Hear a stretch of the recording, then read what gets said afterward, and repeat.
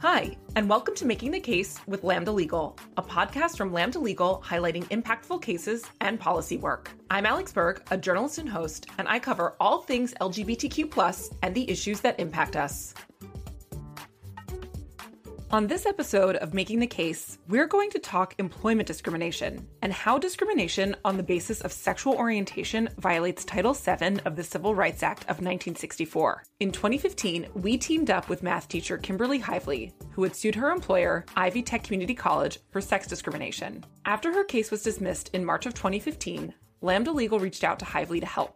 Hively had lost her job after she was seen kissing her girlfriend in the school's parking lot. With us today, we have senior counsel Greg Nevins, who argued Kim's case before a panel of the U.S. Court of Appeals, first in 2015 and then again before the full or en banc court in 2016. We also have former Chief Strategy Officer and Legal Director Sharon McGowan with us, who will speak to the broader implications of this win. Let's get to it. I'm joined now by Sharon McGowan and Greg Nevins. Welcome. Well, it's great to be here with you this afternoon talking about a subject that's near and dear to my heart. Thanks for having us. I'm so excited to be talking to you both. And with that, Greg, I want to start with you. This year, we are celebrating the 5-year anniversary of one of Lambda Legal's landmark victories, Hively v. Ivy Tech. Can you tell us briefly what this case was about? Kim Hively's case came about because she had tried repeatedly to get a full tenure track position. She kept being denied that, but she kept trying. And then one day, she kissed her partner in the parking lot. And then after that, not only was she not getting a promotion, but she was actually terminated from her job. And so therefore, when she put everything together and deduced that she'd been victim of sexual orientation discrimination, that's when she went to the EEOC and then filed her own lawsuit in federal court. So when I found out about that, I called up Kim Hively and said, "Were you planning on appealing?" She goes, "I am now." So we filed an appeal on her behalf, went up to the Seventh Circuit. They initially ruled against us, as they had to do. And then we asked the whole court, which is 11 judges, to rehear the case. And when we did, they ruled in our favor. And it became the first federal appellate court in the country in the 50-plus year history of Title VII to rule that it covered discrimination based on sexual orientation. Now, it sounds very monumental, and I certainly want to get into the implications of the case. But first, I want to kind of hit on a couple of things that you mentioned. It's really outrageous to consider that Hively worked at this college for over a decade. I mean, this was her livelihood. You think about the kind of relationship we all have with our workplace. We're going in every day, the kind of relationships we form with our colleagues. And then they terminated her.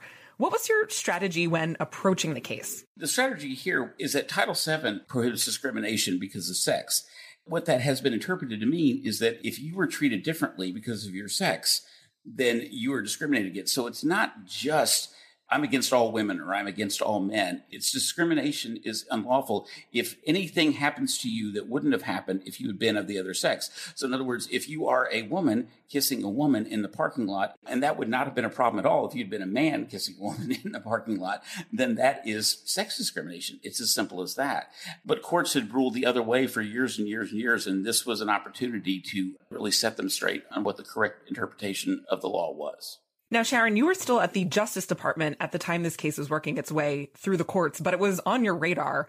Why was this case so important?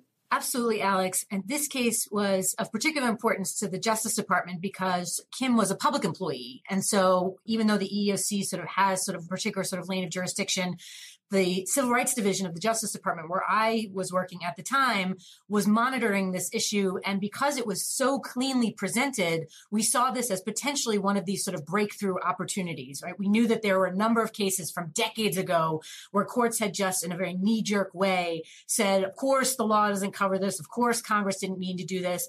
But we had been seeing some traction in LGBT cases, particularly in the gender identity side of things, where the courts had been revisiting this question and saying, wait a minute, like, why doesn't it actually apply? And so as that case was working its way through the courts, I and my colleagues in the Justice Department were very hopeful that this might actually be one of these opportunities for the court to give itself the opportunity to revisit this, stale precedent that actually no longer, probably never, but actually certainly no longer reflected the best view of the law. Last week, Hively prevailed.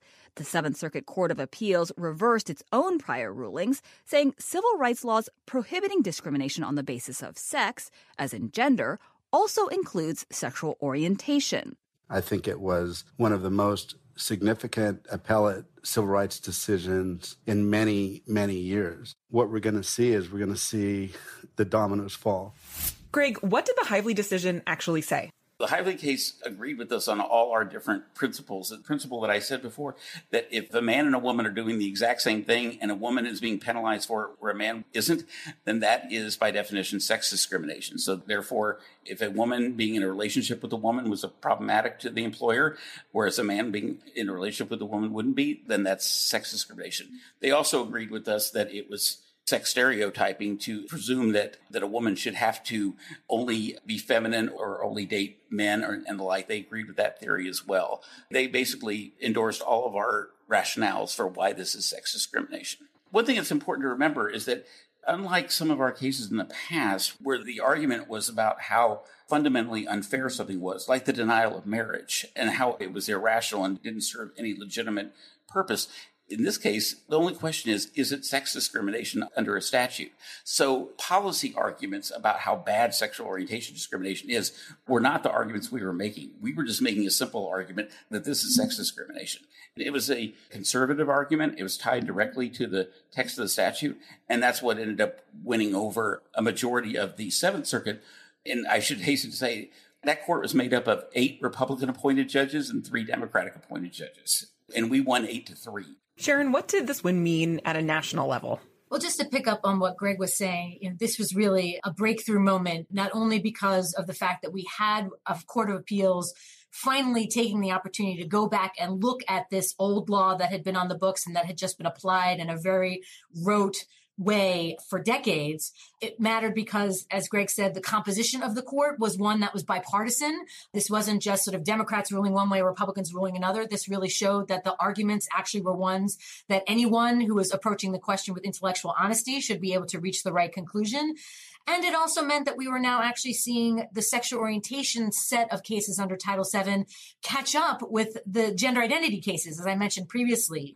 Yeah, it's interesting to consider that the anniversary of this case was 5 years ago. It feels like it could be 50 years with the amount of things that have happened in the past half a decade.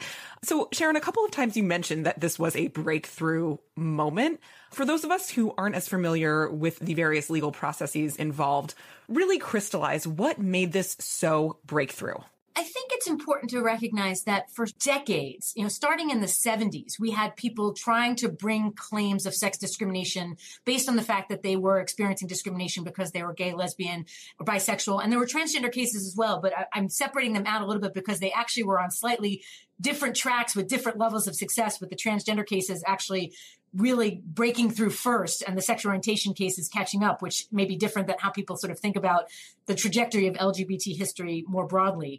But one of the things that was so significant with the Hively decision is that after decades of all of the courts of appeals lining up and saying, no, the law doesn't cover this. No, the law doesn't cover this. No, the law doesn't cover this. There's really no point in the Supreme Court getting involved if all of the lower courts are agreeing. So once you had a court like the Seventh Circuit sitting as a full court with all 11 judges saying, wait a minute, that actually is not right, then you find yourself in a circumstance that we call a circuit split, right? You have some circuits saying that the law doesn't cover this, and then you have the Seventh Circuit, and then soon we had other circuits joining as well saying, no, I actually think the law does cover this. Those are the kinds of conditions that you need for the Supreme Court to say, all right, we've now got this dispute. We're going to need to weigh in. So without Hively, we wouldn't actually have been in a position to have the Supreme Court take up the case a few years later. Wow. So for both of you, this was obviously huge, and Lambda Legal was really at the center of it all.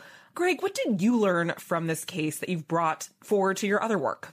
I did learn that having a very simple, very straightforward, what I would call the elevator talk, where you can explain what your theory is by the time the two of you get to the top to the floor you're getting off on, is amazingly helpful in trying to win over people. I would say that was the number one lesson that I learned through that. But also, no matter how numerous the cases are that have held against your position, if they're all stupid, if they're all poorly reasoned, then you should be fearless and you should go after them. People should never be deterred by how many times your position has been rejected. If it was rejected for reasons that are not persuasive and that aren't legitimate, you should fearlessly go after justice. You can be confident that if you are on the side of right, if you have the more intellectually honest position and the more thoughtful and reasonable and logical position, you're going to prevail in the end. Sharon, how about you? What lessons did you take from this case that you've brought into your other work? Well, this is an example of where you have the right legal argument and you need the world to catch up with you sometimes for the right legal argument to actually land. And so in some ways I see a really interesting parallel with the marriage equality cases. In many ways, the arguments didn't change over time. It was the ability of people to have their mind open in a way that they could accept it. And so Greg is, I think, absolutely right that, these in many ways are very, straightforward and lowercase c conservative arguments, right? It's not about, did Congress mean to do this? It's really, what does the statute say? And if Congress hasn't excluded an interpretation, then the law applies if the facts line up. And so that is sort of where we see ourselves in a situation where some people may have been surprised that the Bostock decision was ultimately written by Justice Gorsuch. And I think Greg and I were in the camp of people who weren't that surprised because in many ways, this is a very straightforward, apply the text of the statute argument. In constitutional cases, you find yourself talking a little bit more about the values. Is this consistent with liberty and equality? And of course, all of that is in play in these employment discrimination cases. But when it came to Title VII, we literally were talking about, does the statute have the right words to give us a way to get these clients into court? And you had to twist yourself up into knots and come up with all of these other extra reasons why that wasn't the case. And courts used to do that. And then they realized those arguments just don't hold water anymore. And so I think persistence is a lesson of keeping at it when your arguments are right.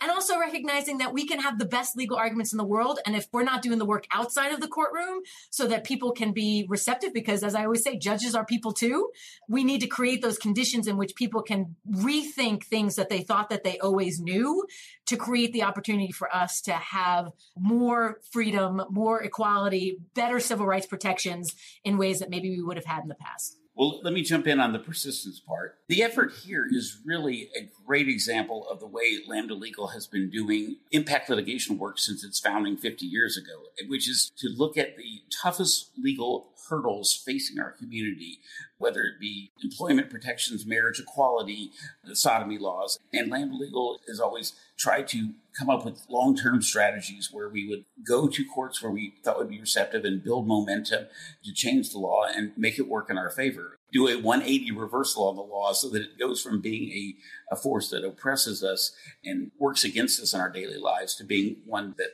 uplifts us and recognizes our full civil rights and our full humanity. So if listeners want to learn more about this case, Sharon, where can they find out more? So you can certainly go to our website, www.lambdalegal.org, and there is this whole section about our employment work. You can also search specifically for information about Kim Hively's case. But I would urge you not to limit yourself there because there are so many people, as Greg said, who were part of this story. Vandy Beth Glenn, a brave legislative editor in Georgia, who we litigated a case on her behalf in 2010. Jamaica Evans, also from Georgia, is part of this story. I mean, there have just been so many brave plaintiffs, and we can't do the work that we do without brave people willing to stand up and say, what happened to me wasn't fair, wasn't right. And often, as Greg says, it'll be years before they see the relief that they deserve. But every single one of these plaintiffs have always been involved in this work to make sure that they are making the world better for the people who come after them. And so let me just continue to add my gratitude for all of the plaintiffs over the years who have helped us lead this charge and get us to where we are today. Hear, hear. I think that is the perfect note to end this conversation on. I really appreciate you both just peeling back all of the layers of this case. Thank you so much for joining. Thank you, Alex. Thank you, Alex. Thank you for listening to this week's episode of Making the Case with Lambda Legal. Making the Case is hosted by me, Alex Berg, and written and produced by Erica Kramer for Lambda Legal. Our show is recorded and mixed by Eric Monacle for Mouth Media Network. Original music was made for Making the Case by Megan Rose. If you are seeking information to assist with a legal matter involving sexual orientation, gender identity, or HIV, please reach out to our legal help desk at lambdalegal.org/helpdesk.